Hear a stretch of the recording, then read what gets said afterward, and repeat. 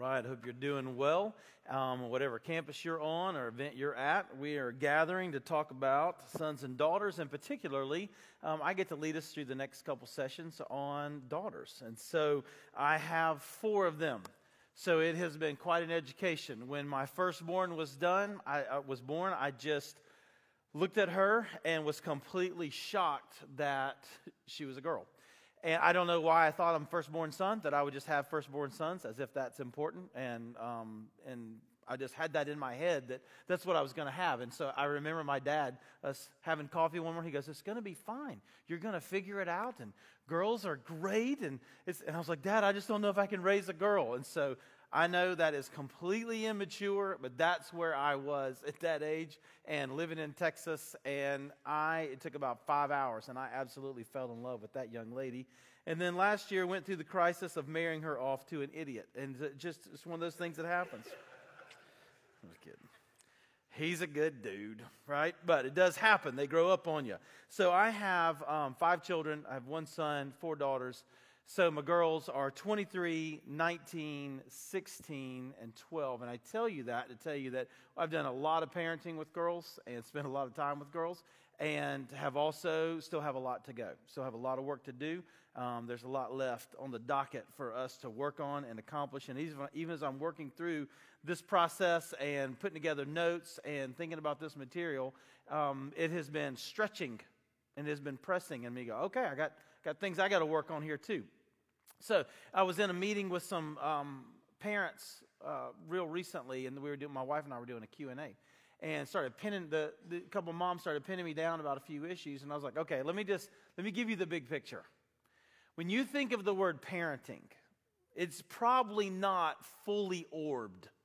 You know, it's not, it probably originally meant that, but now when I think about parenting, I'm thinking about holding a 2-year-old and, you know, taking a 5-year-old to the fair or something like that. And so that's probably some of the connotation that you have when you hear the word parenting. But as your children get older, it doesn't feel to me like the word parenting captures the idea as much as the word leadership. Like when they get to be preteens, teens, it feels like you're bartering in the world of influence, right? And some of it is authority, but it's mostly influence. And it's a leadership challenge. It's like leading a small organization. So, and it seemed to hit those parents really well when I said that. It doesn't feel as much like parenting as it does like leading an organization and leading key players in your life. And so it's a leadership challenge.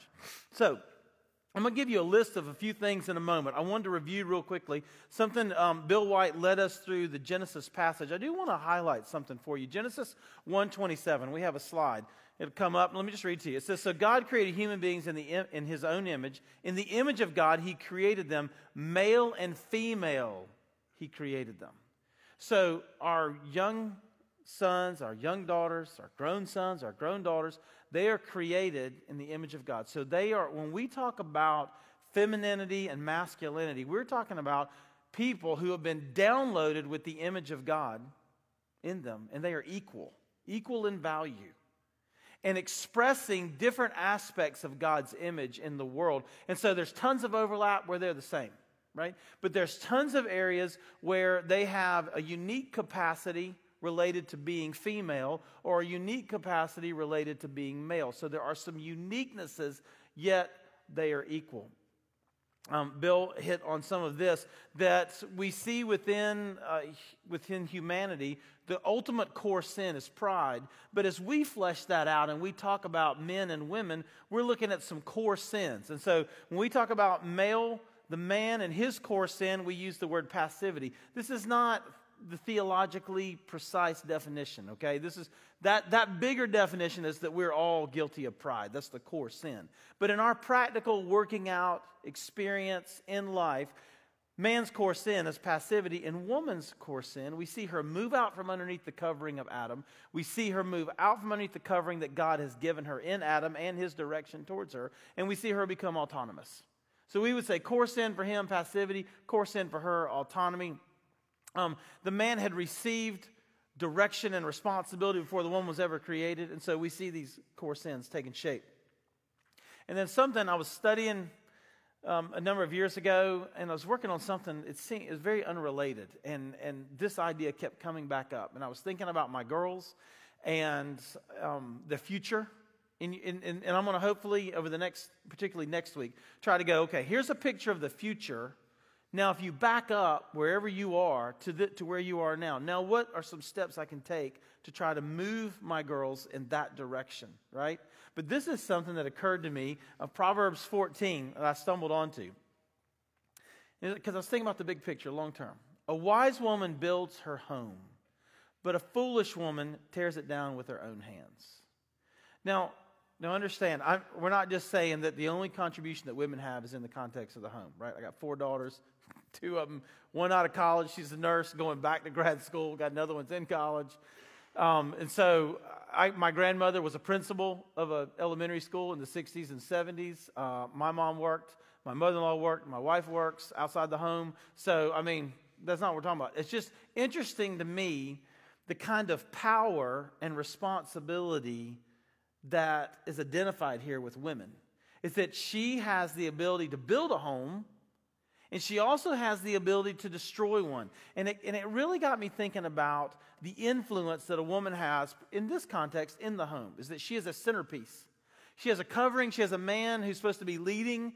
She's with him. He's also covering and over her in some ways. She has children that he partners with her in, but yet they're underneath her. So she's in the center place where she's holding a lot together. And we see a lot of homes where they lose the dad, and that home, though it's tough, can still thrive. It is interesting to me, though, when we lose the mom, how much more complicated it is, right? And so woman has a tremendous amount of influence and a tremendous amount of power that I think carries outside the home, but we ought to acknowledge it, that this is part of it, and this is part of what we're building towards. All right, let me give you a list of things to think about. Here's what we're trying to do with this list. Trying to stir you. Trying to get you thinking. To give you something concrete to react to. To put some categories on your spreadsheet. You know, I mean, there have been times one of the big influences in my life, there's a handful of them, but one of them, Mike Chabero, been one of our governing elders for 18 years, I think, maybe 19 years. And when he and I have sat and talked through the years, there would be moments where he would say, well, now there's this. And I would think, I don't even know what you're talking about. And it's like I'm looking at a computer screen with a spreadsheet, and there's like 5 columns across. And he's like, hey, here's another column. So now there's 6 columns. Well, I didn't even have the language. I didn't have the language. I didn't have the idea. I didn't have the concept. So it wasn't like I was choosing not to work on it. I didn't even know that it was possible to work on it. I didn't even know that idea existed. So we want to give you some categories. We want to help you think in terms of priorities. When I'm going to share a ton of information, I think it's a ton. For me, it's a ton. And you could get overwhelmed with all that and be like, oh my gosh, I can't do all that. Don't do all this, right? Just you're looking for 1 or 2 things to go to work on, right? Just 1 or 2 things that you think the Spirit of God says, hey, this is an area for you to think about, for you to talk about, for you to focus on. So we want to give you some categories, give you some language. Not all of this is strictly Bible theology. Some of it is wisdom within the parameters and the framework of the Scriptures.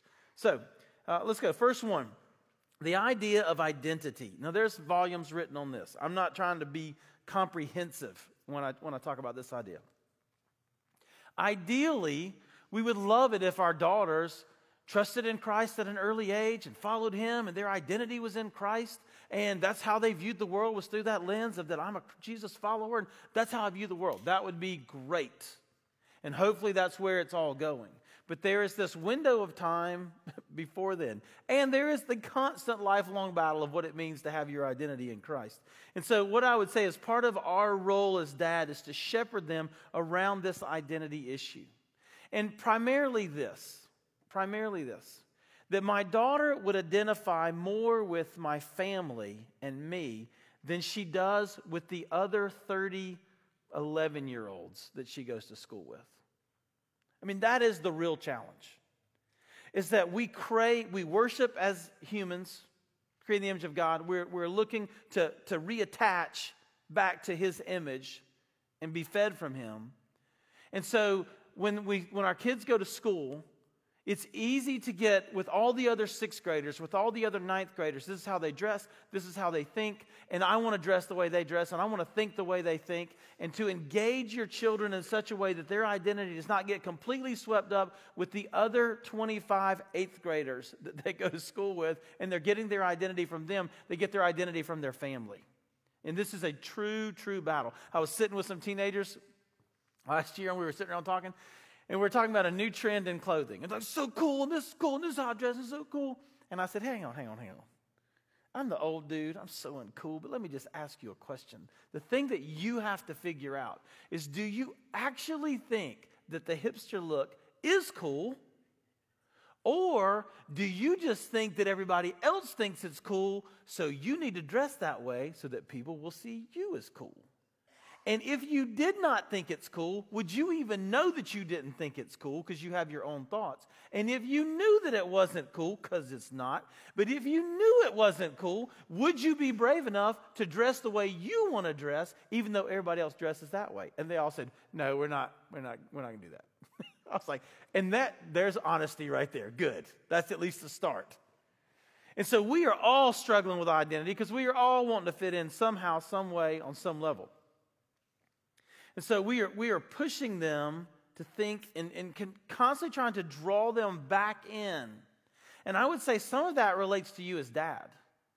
And this is easier with some of your girls than others, depending on personality. Is that part of your identity, I want part of their identity for a while, is to be that you're my daughter and that I'm your dad. And that we're connected and we're related to each other. And that I'm a trusted person in your life. And I'm your dad and you can look up to me. And I'm a counselor for you. And I'm a place where you come to have fun. We do fun things together. And so that she's taken her friends and drawn them into our world with dad or with our family. And we're drawing people this direction, not having our children drawn in that direction. And so part of our role is to pursue. And this goes back to the second week, is that if we want to help shape her identity, you are going to have to be in pursuit of her all the time. And I was looking back, I think one of my failures, and they're starting to mount up. I'm starting to see them. You know, when you're in the weeds, you don't see as many of your failures. And they're young, there's lots of room for error, but now you start to see them. One of my failures is I feel like I did not spend enough individual time with my children out of our context. I spent a lot of time with our family, even though I worked a lot.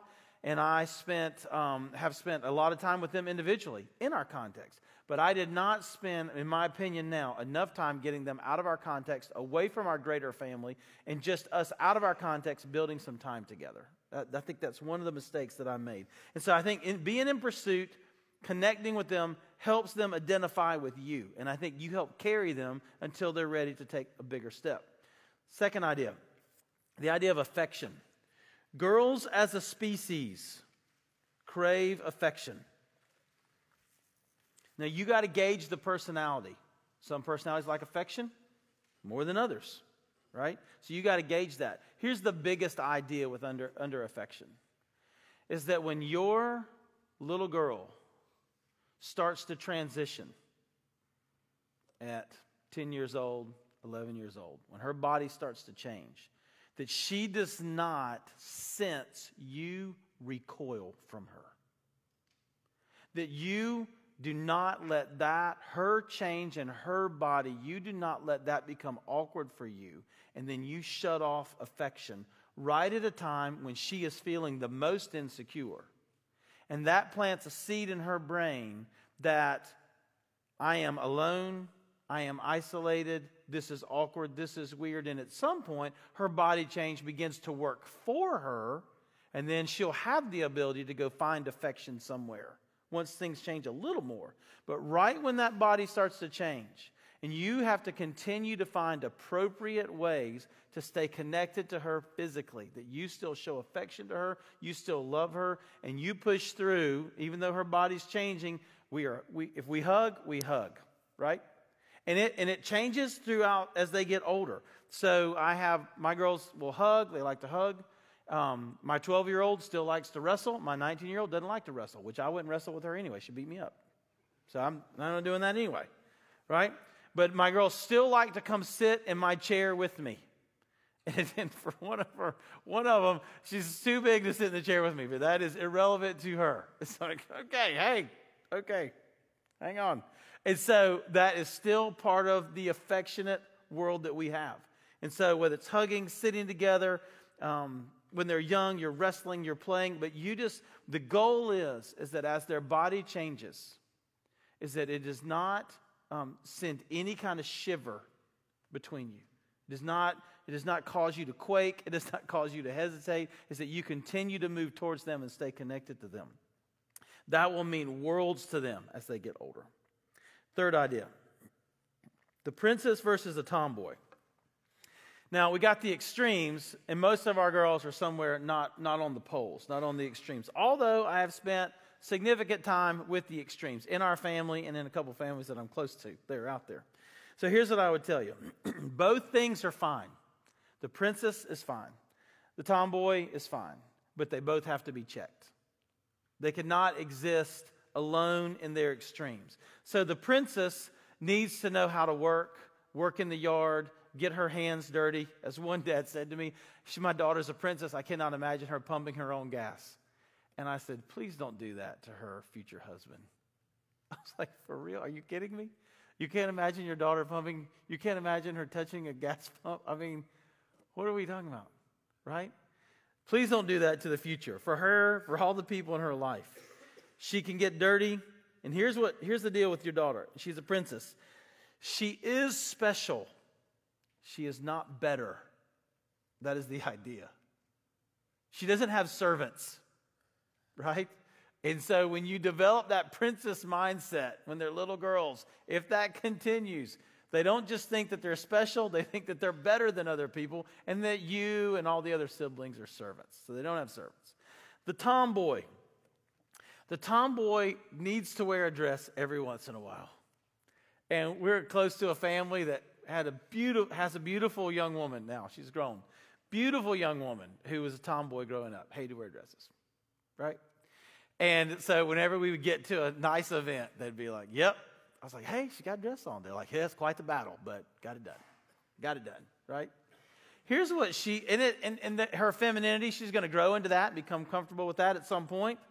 And so you're helping without wounding through the process. But here's what she's got to understand, is that we're headed to a wedding or a funeral or whatever, and we're going to love someone else today more than we love ourselves. I don't feel comfortable. I don't like that. I hear you. I got that you don't feel comfortable, that you don't like it. No one's arguing whether you like this or not. Today we're going to love somebody more than we love ourselves. That's what today's about. Today's not about us. Today's about somebody else. And that's why we're going to do this. And that applies to 100 other areas. The point is, for the princess and the tomboy, is that what we want to communicate is, just because you are a girl, the world does not come to you on your terms.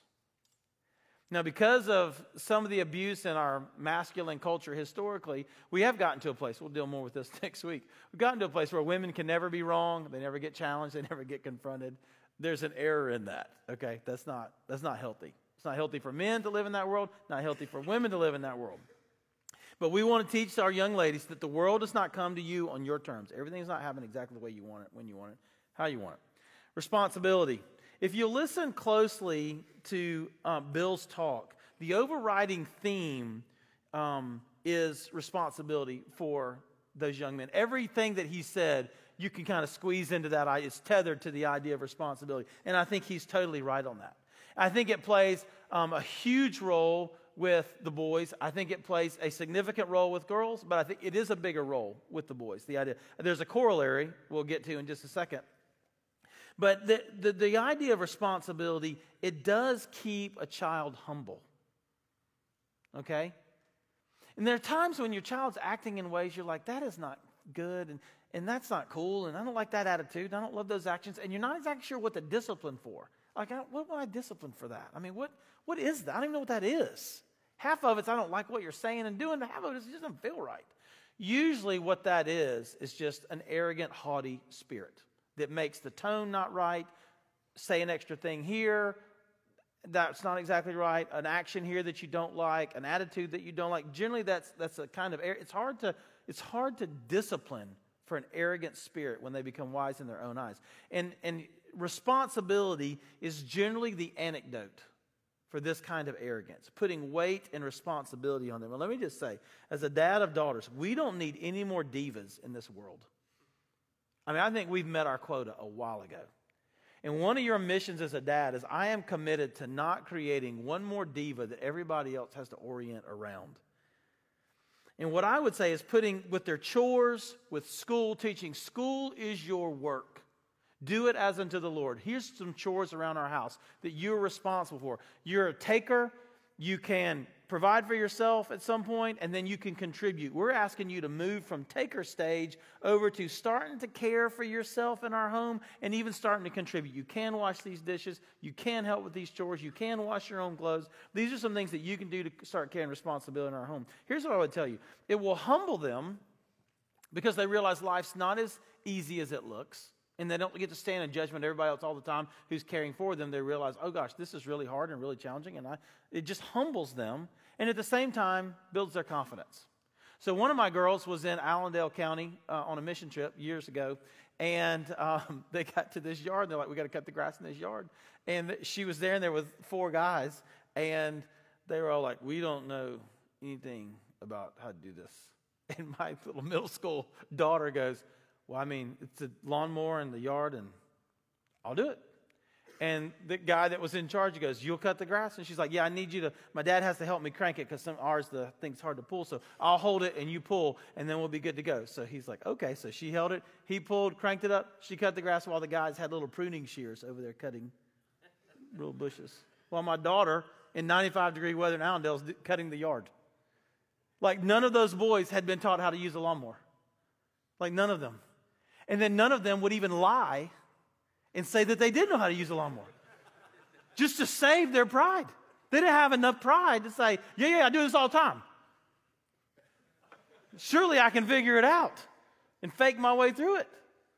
I just think it's interesting. But confidence says, I can do it. I mean, I'll work real hard and hopefully I can do it. I'll just have to work real hard and ask some questions, get some help, but I can do it. Arrogance says, I'm better. Those are different issues. Arrogance says, I'm better than you. I'm entitled. I don't have to do this. Confidence says, yes, give it a shot. There's no guarantees. I'm going to give it a shot. It'd be nice to have a generation of young ladies who are not arrogant, but who are incredibly confident. Yeah, let's give it a shot. Let's do it. Let's get on it. Let's give it a shot. Let's try. I think we can do this. And keeping them busy with responsibilities. So this is a passage about widows. But it's not about, they don't say the same, there's no corollary to the men on this side. From 1 Timothy 5, he goes, and if they're on the list, this is older widows, right? They will learn to be lazy. These are ones that shouldn't be on the list, that should not be cared yet for the church. They're not in that position. He goes, and they'll spend their time gossiping from house to house. And so he goes, and they'll be meddling in other people's business and talking about things that they shouldn't. He goes, if these women who are not really old, they still need to be in the flow of what's going on. If they become idle with no responsibility, they'll start meddling and become gossipy. And I'm going to tell you, I see this as true of all ages. If my girls don't have responsibility in something, idleness is not good for them. They'll get into things and they'll start talking about things and get involved in things that they don't. I'm like, why in the world would you even need to be thinking about this and be involved in this? And it's they don't have enough to do. Right? So that's the corollary for women. Another one is authority. I think this is the bigger one. What responsibility is to young men, I think authority is to young women. I think part of our job as dad is to teach our young women how to put themselves under authority, how to relate well to authority. That's in the home, outside the home. If you have a strong young lady, and I got a few, you will not have to worry about what they think and do they agree with you. They make it very clear when they do not agree, right? That is very frustrating and incredibly wonderful all at the same time. Because I'm saying this is where we're going to eat. I just need you to be good with that. I've been working like 16 hours. I just want to go get some Mexican food. And I just want you to, if you don't like it, I'd love for you to like it, but I just want you to not talk. Just I don't want any feedback on it. We're not really discussing it, right? It's just a thing. I got the money. You got nothing. I'm in charge. Just do this thing with me one time, right? And so that part is frustrating. The good part of it is you know what they think and what they feel and what they believe, and they're constantly telling you where their heart is. They can't help it. I got one, she cannot help. She cannot restrain. You always know where her heart is, what she's thinking and feeling, right? Which is a huge help because then you know where you are. If you have a compliant child, do not let yourself get deceived into thinking that she is with you. She is not with you. She's with you on some things. But you're like, hey, sit down. She'll sit down. But inside, she's standing up. And she takes pride in the fact that you don't know where she really is. That's what you got to get clear on. Is that it thrills her that you think that she's on board with you. Like that thrills her to know, he thinks this, but I'm really over here. Got it. Like there's something about that personality that loves that. And so you've got to figure out, I have a compliant child who's not always with me. I have extra work to do, right? I have extra work to do. What we're trying to teach her is how do you put yourself under authority? How do you engage authority? How do you challenge authority in a healthy way? How do you say, hey, I don't really believe in this. Hey, I don't really think this. Hey, I don't really want to do this. And then still come under. How do you engage authority outside the home? How do you orient towards it without being manipulative? Without whining when they're younger or older. Without, at some point, once they realize they have female powers, to not engage the female powers to manipulate and scheme and get what you want. And not just to wear down through the war of attrition that the Bible calls nagging. Proverbs 21:19, newer translation says, it's better to live alone in the desert than with a quarrelsome, complaining wife. And here's what I've got to think is, what am I going to hand off to another man one day? Is he going to think, God, you know what? If I could just get a one-way ticket to the desert. I give me a bottle of water and a plane. Maybe I could just jump out of a plane with a parachute and land in the desert and get away from this woman who will not stop. Underneath this issue, something that I've noticed in our family and others, a girl between the ages of 13 and 15, at some point in there will come to terms with the fact that she's different than her mother and will start to despise her mother in certain ways. She'll come to terms with, my mom's not all that, and I'm more organized than my mom, or I'm more creative than my mom, or my mom talks too much, or my mom doesn't talk enough, or whatever. And you need to be real sensitive to that and aware of it, and you need to help coach both parties. Hey, babe, this is not personal. She's trying to grow up. She's become aware of who she is and become aware of who you are. She's trying to process it. Hey, hon, you got to not despise people. You're not any better. You just came to terms with your strengths, and you're matching your strengths against your mom's weaknesses, but your mom's got strengths. She's been handling you and all this for a long, long time. So your mom's got strengths too, right? You're just looking at some of the weaknesses. So that's even a way to how we respond to authority and not being despising. Number 6, a dating doctrine is that you've got to go to work, and for most of you, you got to go to work fast and get a doctrine of dating in your home that you and your wife come to mutual agreement on. The culture will shape a doctrine of dating into your children by the time they're in 6th grade. It'll be done. So you got to move by about 10 years old. You got to be on that. You have got to go ahead and infect your child with your doctrine of dating by the time that they're 10, because in school, they're already getting a doctrine that's being handed to them. If you're thinking we'll deal with dating when we get to high school, it's way too late. It's done, right? That's way, way over. It's already been established. And so if you're there right now and you haven't done that, then you go to work and you do what you can. I'm not trying to overstate it. I'm just trying to get to the young dads that don't put this off. Get on it. Right?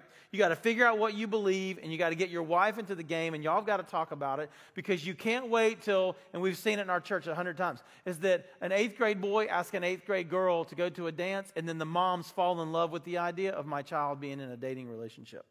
And the mom has this real innocent view of how all this is going to go down. But it never really goes in a real healthy direction. Even if it doesn't turn physical, just the emotional component gets real, real weird. And so moms can get they can get blindsided and get real romantic real quickly. What I would say, the questions that you have to answer is that you have to answer with your wife, what is dating? Like, why? Why date? And when should it start? And the why helps inform the other one. The why, and so your two choices are, do we date to get to know people, or do we date to get married? In our culture, the answer is you date to get to know people, and sometimes it winds up ending up in a marriage. I would argue that you should date to get married, and that there's other ways to get to know each other. And here's what I would compare it to, is that in the 70s and 80s, very popular became the three-wheeler. Let me show you this three-wheeler, right? This became the thing. Now, go try to buy one of these today. Can't find one, right? You can build one, which is what they do to race, but you can't just find one, because how many people got killed or paralyzed on these things? Because when these big old bouncy tires, when it hits, it goes up in the air, wheel turns, comes down, boom. Or just turning too fast. You're 13 years old, don't you? You turn too fast, you flip over the side. On paper, this works great. But in reality, don't. And here's what I would tell you. On paper, the idea of dating to get to know people works great on paper. But in reality, it's a train wreck. The wake is huge on it. So I just use it as an illustration. I would challenge you to think, and we talk about this in other teachings, at other areas, and so we deal with this issue of dating in other ways. And so I won't belabor it here. There's other resources for that. But I would say the question that you have to get with your wife, and y'all have to talk about, is what is dating, what is the purpose, and when are we going to start allowing it? And here's what I would tell you to do. I would be very, very careful and not give real specifics about the future that you don't know yet. I would not say to my daughter, you can, excuse me, she's 13 years old, you can date when you're 16. You have no idea what it's going to be like when she's 16. I would not create rules that you later have to obey, that she comes back and leverages against you. Because what if the guy, you started your daughter early in school, so she's the youngest one in her grade. So all her friends are dating. And what about the guy who's 2 grades ahead of her? He started a year late because he's an athlete. So he's almost 19 and she just turned 16. And you told her, you can date when you're 16. She's like, okay, well, here he is. You'd be like, no, he ain't. I mean, you keep pushing, I will have to kill him. I mean, we'll find his body somewhere. I'm just saying, you do not want to put a bunch of rules in place that really are arbitrary, that may work for you, but may not work for you. I'd lay off of that. But you got to go to the core issue of what is dating, what's it for, and how are we going to manage that? You got to get to it quickly with you and your wife, and then you got to get your children infected with an idea.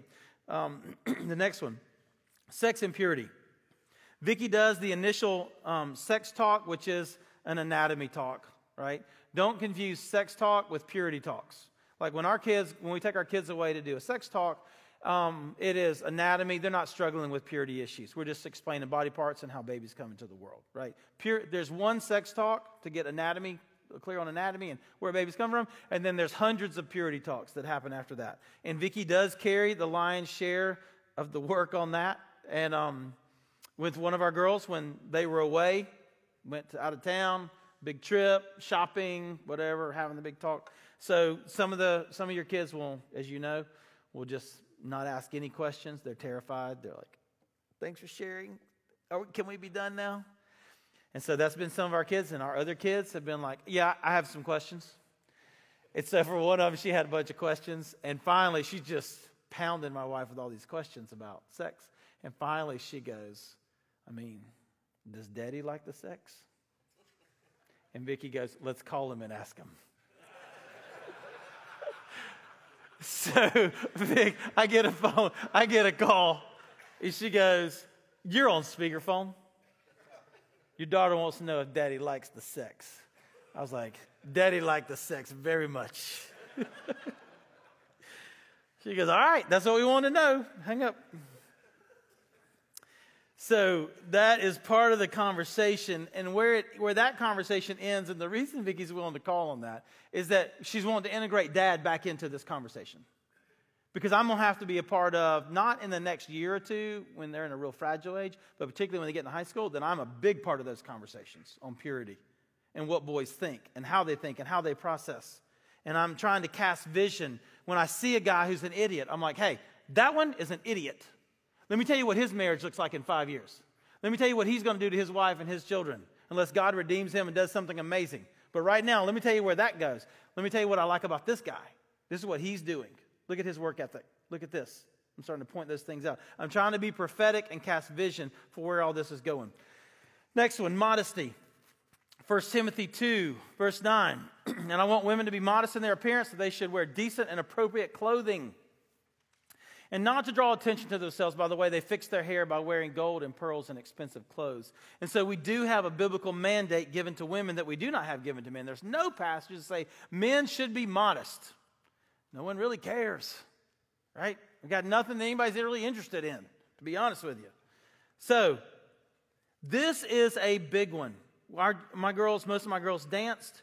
We were always a part of a dance studio that had Christians running it, and it was a little more modest. I didn't realize how modest till we went to dance competitions.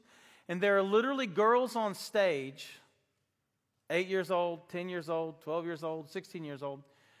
All the costumes, except for the real little ones, but all the costumes are basically an imitation of a corset or a negligee. And the dancing is beyond what I can describe, how vulgar it is. And the mothers are standing up. These girls are gyrating on stage at 12, 13 years old in just nothing. And these mothers are standing up, cheering, giving all this affirmation and applause. You go, girl. You go, girl. And just clapping, just going on. And I'm thinking, and the dad's sitting there going. And I just want to go over and just grab him and be like, hey, bro, that's your daughter doing that. The only thing lacking is a pole from that stage. What is wrong with you? And here's what I've learned. Not out there, forget that. In our church, Christian men. I have learned that Christian men do not want to deal with the modesty issue, and they are silent, just like the culture is, because they don't want to crush the dreams and the potential affirmation that their daughters get through how they dress, and they don't want their wives to think that they're a pervert. I cannot believe you would say that about these young girls. I cannot believe you would say that about your daughter. I cannot believe when you look at that dress, that skirt, that top, that you're thinking something like that. I can't believe that your thoughts are like that. That's about you. And so men have taken a beating from their wives, and men don't want to go on the hook as being accused of being a pervert, so they don't talk about modesty issues. And here's what I would tell you. In your home, this is my opinion. I got no passage that says this other than man's supposed to be leader of his home. You're in charge of the modesty of your home. And you got to be willing to get bloody. You got to be willing to get bloody with your daughters, and you got to be willing to get bloody with your wife. And I'd say go get bloody with your wife first. And you need to teach her what is and what is not a pervert. That we are visually stimulated. There are, and the passage is vague of what modesty is. And modesty changes from culture to culture. I get that. And what someone wears to church is not the same thing as what they wear to the beach. I get all that. Then that's what you got to go navigate. There are no rules. Don't send me an email going, what do you think our girls should do this? Do not send me that email. I got no answers for you. You have to figure it out in our culture, in our context with your family. It is true. What's at the beach is different than what's at church. What you wear to this event is different than that event. But the dress that is too short, that's your call. The top that's too see-through, too sheer, hangs too low, that's your call. Skinny jeans are here to stay. We got to figure out how to manage it. Yoga pants, here to stay. Can you just cover your butt? Can you just wear a sweatshirt that covers it? Right? You got to be in the fray and in the conversation. I remember when we first got married and my wife and I were traveling and we were talking, and I said, here's the thing. I said, and she got onto the scent that there was a world around all this that she didn't understand. And finally, I was trying to explain it in principle, and I was getting nowhere. I said, all right, so here's the idea. I said, when I see a woman in her bathing suit, I have seen her in her underwear. And Vicki goes, what are you talking about? I was like, I don't know how to say it any simpler. If I've seen a woman in her bathing suit, I've seen her in her underwear. Because how can that be? I was like, because they're the same. She goes, no, they're not. And she went, and then she stopped about halfway through. She goes, they're the same. I was all right. I said, no, that's my responsibility to manage all that. I can't go change a culture and, try to ruin women's freedoms and all. I mean, it's not my job. But you just need to understand that it's the same. It looks the same. It's all the same, right? And so it opened up a world that was not fun and still is not fun to have to talk about and think about. But it has brought clarity to her through the years of us talking about it over and over and over and coming to terms with what modesty looks like in our home and for our girls. Because for a lot of women, they are either clueless, they have no idea how men perceive them and what's at stake here and how it makes them look. And on the other hand, there's so much affirmation that comes from dressing in a certain way, even subtle ways. There's subtle affirmation that comes that women get used to and that they want, and you can get that. At the end of the day, that is the issue. The heart issue behind modesty is you have to deal with the craving of affirmation, the craving of affirmation. And it's not just from boys, it's also from girls. You look so, look at any Instagram, Facebook, you look so hot in that dress, and it's from girls. You look so amazing. Women are craving affirmation, and they're giving it to each other. And just look at your wife's Facebook and see how the women talk to each other about when they're dressed up and how they affirm each other. They're affirming each other because they know that they crave it. So that's the issue you have to deal with your girls, is why do you crave this affirmation? You're dressing in a way that you're trying to fulfill something, create something, affirm something. You got to deal with the heart issue. Technology. I would just say, think through. Once again, I'll just give the application idea. Your daughter is carrying your cell phone. It is not her cell phone. So it's not her cell. You cannot look at my cell phone. That may be true, but you don't have a cell phone. You carry my cell phone. You're right. I probably would be inappropriate for me to look at your cell phone, but I'm not asking to look at your cell phone. I'm asking to look at my cell phone, which you carry with you all the time. And I would just get clear on that real early. Because you are not aware of what's coming at her. You think that you are aware. You are helping her. The kind of pressure that her friends put on her, the kind of things that her friends are saying to her, you need to help with that. For my daughters, a couple of my daughters have had young men say, please send pics, which means naked pictures of yourself, from men in our church, students in our church, right? So that happens. If that's happening in our church, it's the biggest problem that we have with middle school boys right now. Our staff in this church is going to great lengths working with parents, and we're having a hard time convincing parents, no, your son is doing this. He did ask her for naked pictures. And then once he got them, screenshot them, and then he sent them to all his friends. Like, that is happening. I mean, to say every day is probably an overstatement. Every week in our church, that is what we are dealing with. Go ask any of our student guys at any of our campuses. And so you have a larger responsibility to your daughter than just giving your daughter what she wants and the freedom and the privacy that she wants. She wants privacy. Privacy is a bathroom, bedroom issue. Privacy is not a cell phone issue. So she is carrying your cell phone. And you got to find a way to manage that for her and with her that is healthy and has long-term benefits. Understand that your daughter can fall in love with someone now that she never spends time with because of Instagram. This is the thing you need. If you have a young daughter, if you got a teenage daughter, you're already clear on this. But if you have a 10-year-old, 12-year-old daughter, you understand. Your daughter can absolutely fall in love with someone through Instagram because they share pics of their day all day long. They're in more contact with each other all day long through real-life experiences, shared experiences, virtual, but they're still shared experiences, more than what you and your wife have because y'all are working jobs and you're busy. He's sending something for breakfast, she's sending something from lunch, and there's this class, and there's this going on, and there's that going on, and this is a hard time, and I'm frustrated, and I'm real happy about this, and they're going back and forth. They can, over a period of months, they can absolutely bond to each other. So you need to know the relationships that are being built through Instagram and sharing a life back and forth all day long can bind them together. And the craving that your daughter has to post something and within an hour get 100 likes. The kind of affirmation that she gets from 100 people rallying to her saying, you look amazing in that dress. Or, that's so cool that you got that. Or, can't believe you're doing this. This is amazing. Great meal, great trip, great whatever. Good job. You scored a goal, whatever. Like the affirmation she gets from that. Huge. Next one, emotion. We'll talk more about this next week, but learning to manage emotion and not obey it. We got to teach our girls that emotion is not the ultimate reality, and not just emotion, that what you feel is not necessarily true or the ultimate reality. It is okay that you feel it. We feel a lot of things, some of which are true. You may be feeling something, tempted to say something, believe something right now that is not true. We got to spend more time talking to ourselves than listening to ourselves. And so you have to force time where y'all discuss and work through. Where you discuss and you work through things. Hormones are real.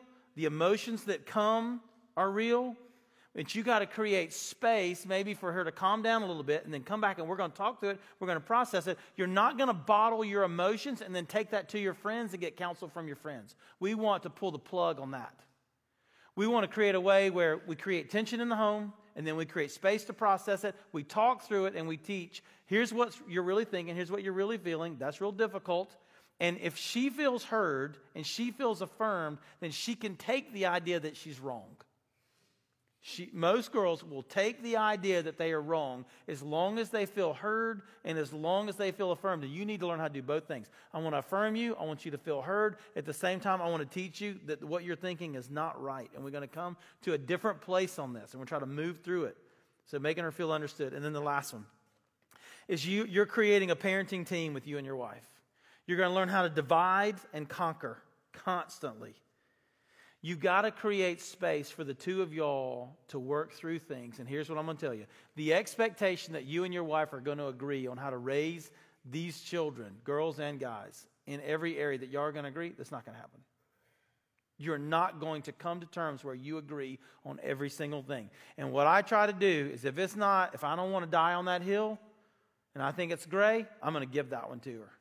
And I'm going to let her know. I'm going to be like, hey, I don't think I agree with all that, but I see what you're saying, and so let's give it a shot, and I'll support that, and I'll go, and I'll take her ideas where we don't agree to prove to her that I'm a team player. I'll go enforce her idea and take the blame for it. Dad, why are we doing so-and-so? This is like something Mom would come up with.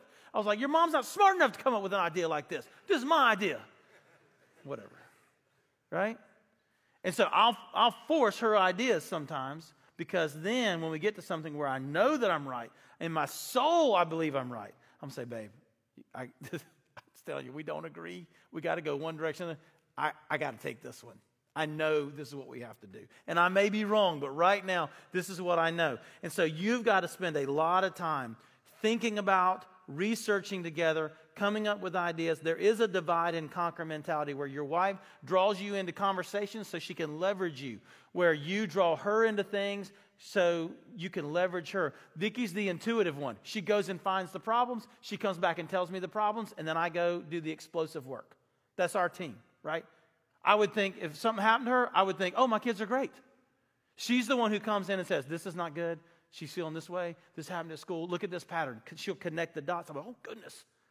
And then I'll go after it, right? And so you have to figure out how your team works. Do not delegate the parenting of your daughters. And one of the phrases I left out when we were talking about modesty. You need to get your wife with your girls to acknowledge that you're in charge of modesty. That was a phrase that I left out. Right? So do not delegate the parenting of daughters to mom, that you have a critical role to play. And an example is on modesty, is that I want an acknowledgement from her to the girls that I'm a huge say in all this. That I have an important role. I am not an idiot because I'm a man. I am not out of touch. In fact, I'm the only one in this house that is an expert on lust. Like I smoke all y'all. It's the only area I'm better than all of y'all at. If you can be good at something. I know more about this than all of y'all put together ever in 1,000 lifetimes. So you need to listen and you need to trust me on this. Mark 4 says this as we go to groups. I'm going to pray for us. Jesus says in Mark 4, he's like, be careful what you hear and be careful how you hear it. And he basically says if you ignore it, he'll take away what you have. He goes, but if you're faithful with it, he'll add to what you have. Be careful with what you hear.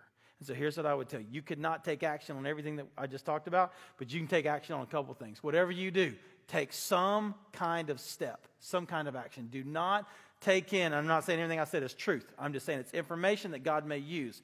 You just say, God, what do you have for me? And just make sure that you don't do nothing. Make sure that you do something. Let me pray for us. Father, help us to be doers of the word, not hearers only. Help us to process well. And for each one, your Spirit knows every situation well. And you want to lead us into all truth. You want to guide us and give us direction. Pray that you give us wisdom beyond ourselves. Pray that you give us grace and courage to be able to lead well and to honor you. And so we ask it in Jesus' name. Amen.